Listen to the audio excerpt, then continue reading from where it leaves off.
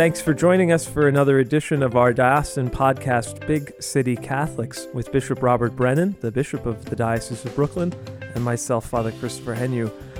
Just starting this podcast, I'm starting to get hungry. We're going to talk a little bit about Thanksgiving, the joys of Thanksgiving, the family traditions around it, and really the meaning of Thanksgiving and how it connects so beautifully with our faith.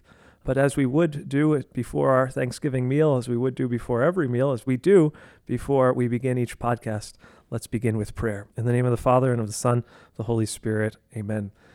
We ask our Blessed Mother for her intercession as we pray. Hail Mary, full of grace, the Lord is with thee. Blessed art thou amongst women, and blessed is the fruit of thy womb, Jesus. Holy Mary, Mother of God, pray for us sinners now and at the hour of our death. Amen. In the name of the Father, and of the Son, and of the Holy Spirit, amen. Bishop, last time we had our podcast last week, we were talking about the United States Catholic Conference of Bishops, your fall plenary convocation convention down in Baltimore. How was that? How did everything go? Well, the rest of the week went quite well. As we were talking about the election of new leadership, president, vice president, and secretary. Well, we ended up voting for new secretary because the secretary was elected president. So Archbishop Berlio was elected president of the conference. And really anybody on that list of 10 would have been a great leader. Archbishop Berlio is the bishop for the military ordinariate. We have a couple of our priests who serve in the military under his direction. He's a wonderful person. I've known him for a while. He used to be the papal nuncio in Dominican Republic. And I knew him back when he was over there. But, the point of the president is it's not like you're the person in charge. The president of the conference is not the boss of the bishops. Basically, the president of the conference is the one who convenes us and who gets us to be able to communicate with each other and directs the officers of the conference, the staff, so that we can keep on track with our priorities. It's really part of the job is making sure that every voice is heard and then that we can come to some kind of deliberation and decision together. So he's very well suited for the job. Archbishop Lurie, elected as vice president, another wonderful bishop, Archbishop of Baltimore. I've worked with him on several things. Most recently, he was the chair for the Pro-Life Committee, of which I'm a member. Just a very steady hand, making sure that voices are heard and that we can get some resolution, move forward together.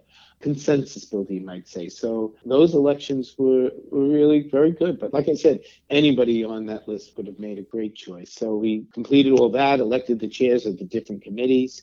The committees do a lot of the work in the in-between time. We gather twice a year, but a lot of work is done through committees.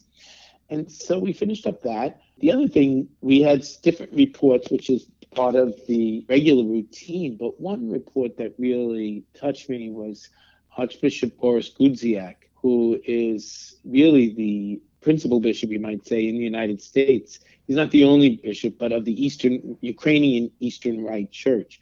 So he spoke to us about the situation in Ukraine. And we just could see through photographs and his familiarity with these cities, the level of destruction. It's just heartbreaking to see the level of destruction in the different cities, hospitals that have been completely destroyed, other hospitals that are well destroyed. There's something like, he used this in homes. He said the number is something like 1 million windows have been broken, and the principal glass factory has been destroyed. And so he said, think of Ukraine as being the weather. It's sort of like Minnesota, maybe Chicago. He said, just imagine keeping your window open for 24 hours at this time of the year. And he said, that's the situation people are living in. And one woman said, I'd rather live without electricity and live with my son.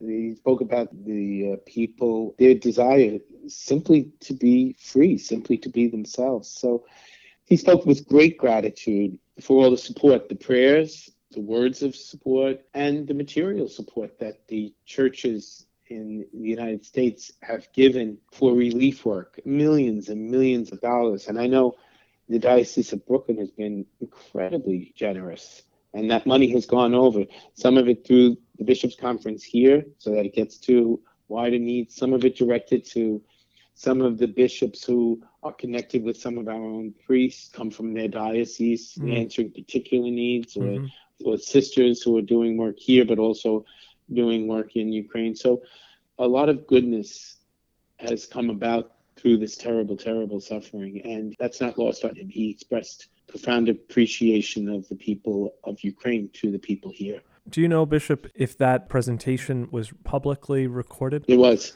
So perhaps, that might be a nice thing for our diocesan social media page to put up for our viewers so that that message can get out. I know that it's being carried live on a lot of diocesan stations.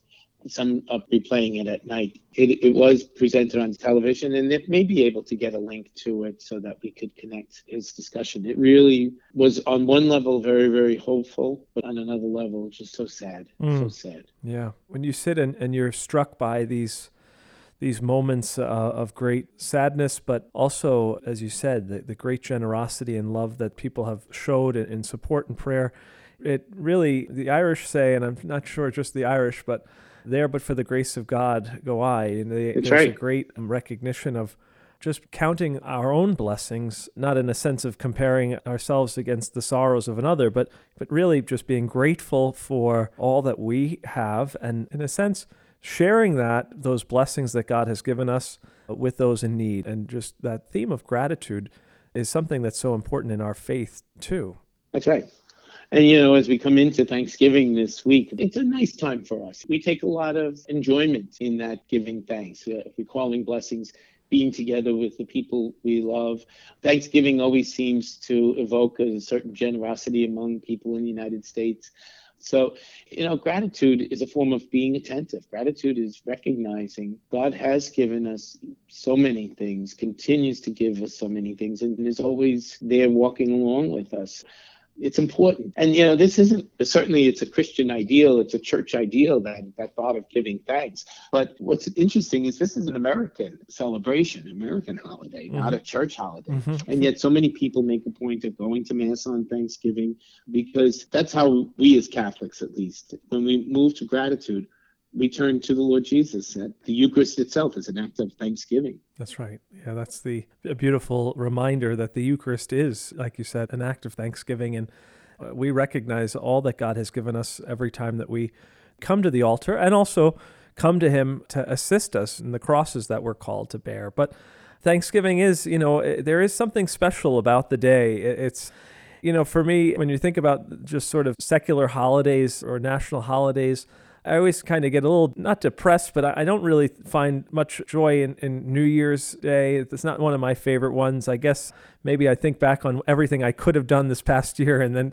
realize it's not really one of those like, oh, here's the new fresh start. I don't join a gym every January 1st or something. But Thanksgiving is a day where, in my family, apart from the fact that we can never plan where we're going to have Thanksgiving dinner until maybe a few days before Thanksgiving, that we come together, sitting around the table, sharing stories, just enjoying each other's company. And that's a blessing, I know, for me. And I know that there are people, unfortunately, who don't have many people to sit with at their table. And the church does become a place as well where some parishes in our diocese offer a Thanksgiving breakfast or a Thanksgiving brunch, an opportunity for families to come together, people to come out and just to be with their parish family on that day. How do you normally spend Thanksgiving? Well, at this point in my life, it's been changing a lot in the last years, but Thanksgiving for a long time, when I was first ordained a priest, in those years after, my brothers and sisters, when they were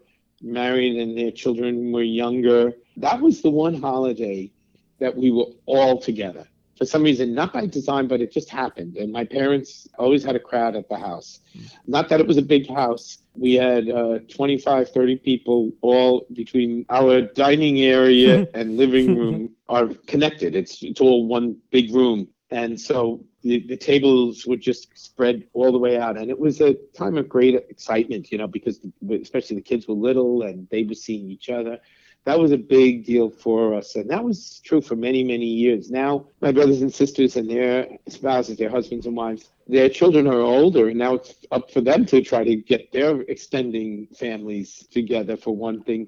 My parents' health becomes a little bit of an issue with age, so we can't do the things we did. But then 2 years I was getting back from Ohio, but now now that I'm local, I'm not going to be around for Thanksgiving this year. Yeah, I heard. I mean, it's going to take on definitely a different feeling for Thanksgiving for you, but you'll still be with family. Yes, I'll be with family, but it will be with extended family. My cousin in Ireland is getting married on the Saturday after our Thanksgiving. They don't celebrate Thanksgiving in Ireland. Although, there are individuals who do, who have American connections. So Sure. I'll be traveling this week, and I'll be assisting at her wedding in the town is called Eastkey in County Sligo. It's very near to where my grandfather grew up. This is one of the families that remained in Ireland and tended to the farm. So it'll be a chance to reconnect with some of my cousins. So I'll be with extended family, kind of representing the New York side of the family over in Ireland.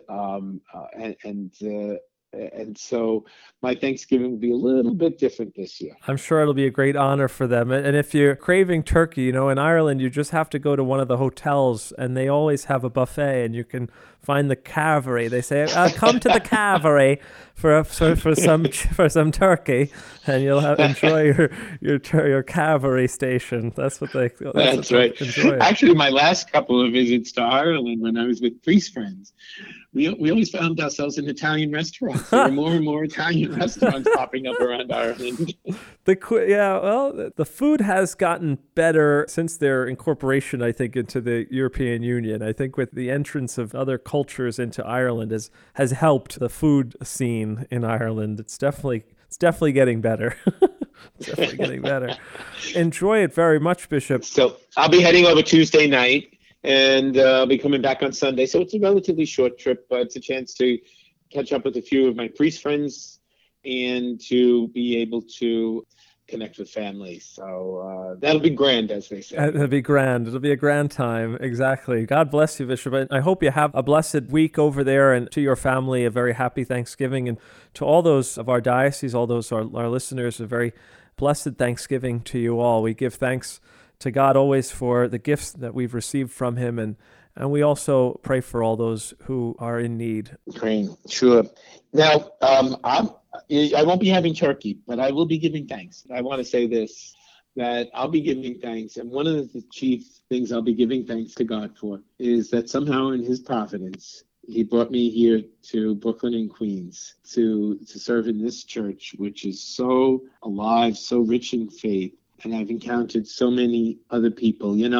When you first hear you're moving from one place to another, you think, I hate to let go of what I had and I loved, and I really did love Columbus.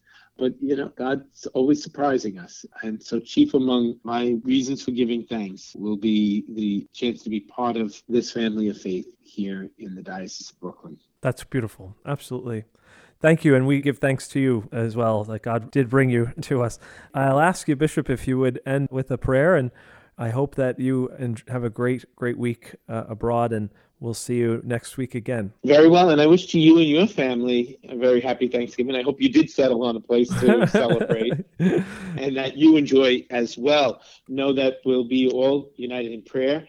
And as we gather in prayer now, let me just say, after Thanksgiving, we go right into the season of Advent. So we have many good things to look forward to together. So let's ask the Lord for his blessing.